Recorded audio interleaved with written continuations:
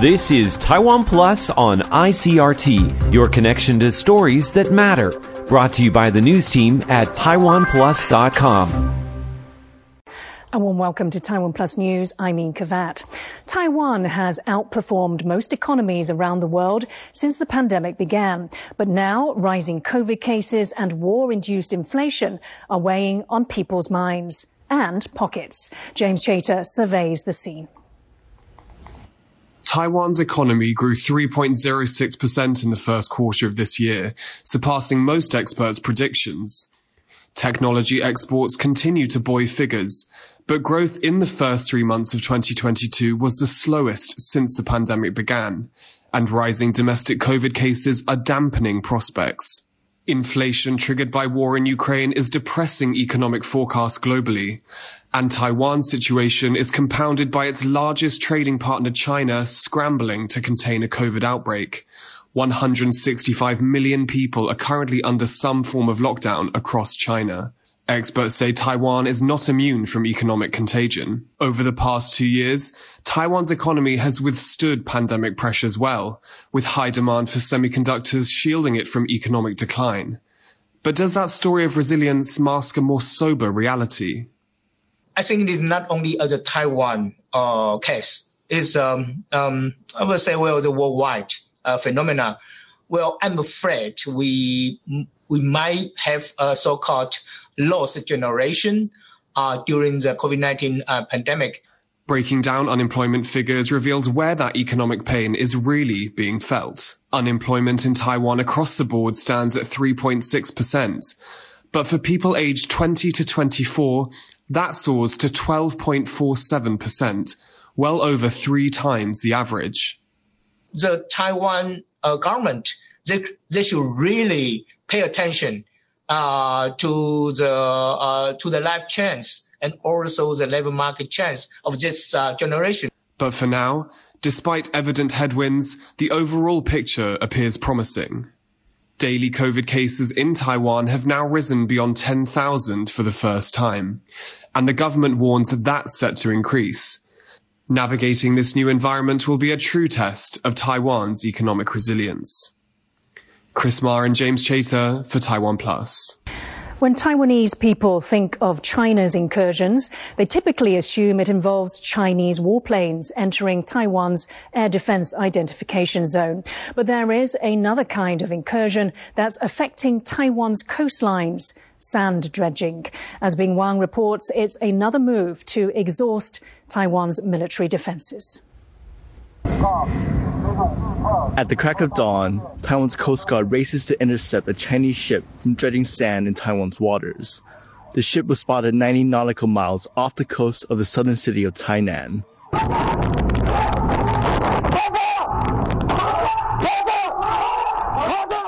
The Coast Guard seen here boarded the Chinese ship and took its crew into custody. 该抽查船既有10名船员，载沙量约300吨。经请示桥头地检署检察官后，盗采海沙，全数回填台湾滩海域。 Here, the Chinese ship was made to return sand it had dredged back into Taiwan's coast. Taiwanese officials say China's illegal sand dredging is a campaign to exhaust Taiwan's defenses without resorting to open combat, much like Chinese incursions into Taiwan's air defense identification zone. The sand dredging is also harmful to Taiwan's marine environment and damaging local fish industries. In 2020, Taiwan expelled nearly 4,000 Chinese sand dredgers. In 2021, the number dropped down to around 650. This year, the Coast Guard has so far expelled around 40 ships. The downward trend is likely because of new laws that impose a jail sentence of 7 years on offenders and a fine of 100 million NT dollars or 3.4 million US dollars. But some say the penalties should be higher. While the number of trespassing Chinese sand dredgers has gone down, Taiwan's Coast Guard is beefing up its resources, with 100 more boats expected over the next decade.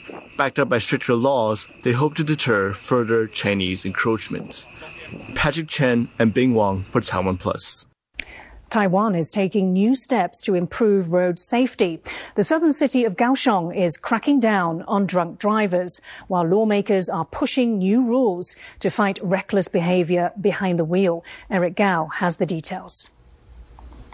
Naming and shaming. This website reveals the identities of 5 repeat drunk drivers in the southern Taiwan city of Kaohsiung, which has become the second city to adopt the tactic under a new drunk driving law that took effect in late March. Last year, Taiwan recorded 318 deaths related to driving under the influence, 35 of those in Kaohsiung, prompting the local government to step up measures. It's not just driving under the influence that's receiving stricter controls. Taiwan's government is also looking to expand penalties for dangerous driving overall, with a plan to increase maximum possible fines from $800 to $1,200 and to include more offenses like illegal U-turns, reversing in traffic, and driving the wrong way. Damon Lin and Eric Gao for Taiwan Plus. It's another record for Taiwan, with nearly 12,000 new local cases of COVID-19 reported on Friday. With infections continuing to rise, the government has granted emergency use authorization to Pfizer's COVID vaccine for minors. It joins the Moderna vaccine on the list of shots approved for children. Authorities are also set to introduce a new system for evaluating COVID patients. After a positive test, a health evaluation form will be sent via text message, allowing medical personnel to decide who requires hospital treatment. People in Taiwan are rushing to buy an herbal treatment for COVID symptoms. Supplies are running low as case numbers hit record highs. Practitioners of traditional Chinese medicine are working to secure more doses. Meanwhile, Taiwan's campaign to vaccinate minors is gathering steam. John Van Trieste has the details. Across Taiwan, people worried about the recent COVID surge are turning to traditional medicine for COVID treatment. It's a compound of 10 herbs that's been shown to ease COVID symptoms. And with the government subsidy covering the cost, it's become especially popular, leading to shortages. Practitioners of traditional medicine also warn that the herbal compound only treats COVID. It doesn't prevent it. Healthy people who try taking it could see a range of side effects. 是一般健康人的身体，你喝了这个比较符合的药物，有可能会造成腹泻、手脚冰冷，反而免疫力会下降。 The National Association of Chinese Medicine Practitioners says it's working with factories to secure more doses. It expects the shortage to ease in May. This is also when efforts to vaccinate children under 12 will get a significant boost. Taiwan has approved the use of the Pfizer-BioNTech vaccine for children aged between 5 and 11. Over 2 million doses for them are expected to arrive in mid-May. Doctors are using data collected overseas to reassure parents concerned about serious side effects like heart problems. In the past year alone, nearly 3,000 primary school students in Taiwan have had COVID. Officials expect vaccination to keep this number from climbing and stop the disruptions to school that COVID has brought with it. Rick Yi and John Van Trieste for Taiwan Plus. Now we turn to a very different COVID situation in China. Beijing has closed schools and other public spaces starting on Friday. Authorities are continuing to test 22 million of the city's residents for COVID-19. On Thursday, only 49 new cases were reported in the Chinese capital, but authorities are determined to avoid a repeat of the situation in Shanghai.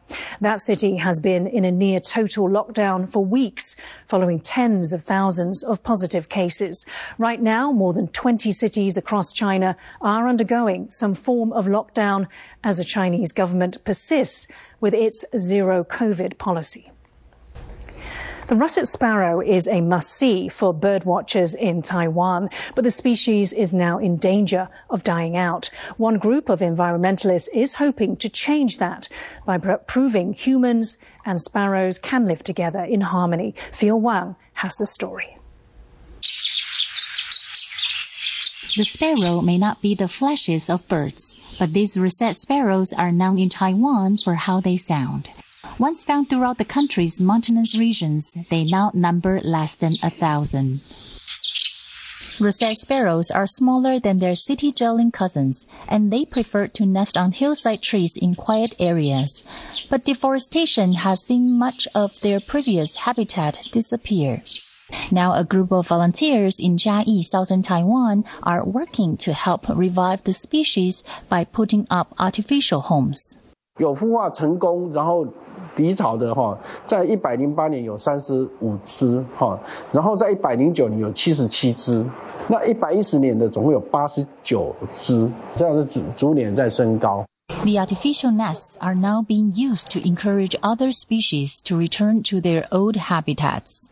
With somewhere to now call home, there is more secure future for rosette sparrows and other species. Kama Xu and Theo Wing for Taiwan Plus. Thank you for watching Taiwan Plus News. I'm Ika Vat. For more stories from Taiwan and around the world, please download the Taiwan Plus app. Stay safe and see you next time. Thanks for listening to Taiwan Plus on ICRT. For more great stories from Taiwan and around the world, visit taiwanplus.com.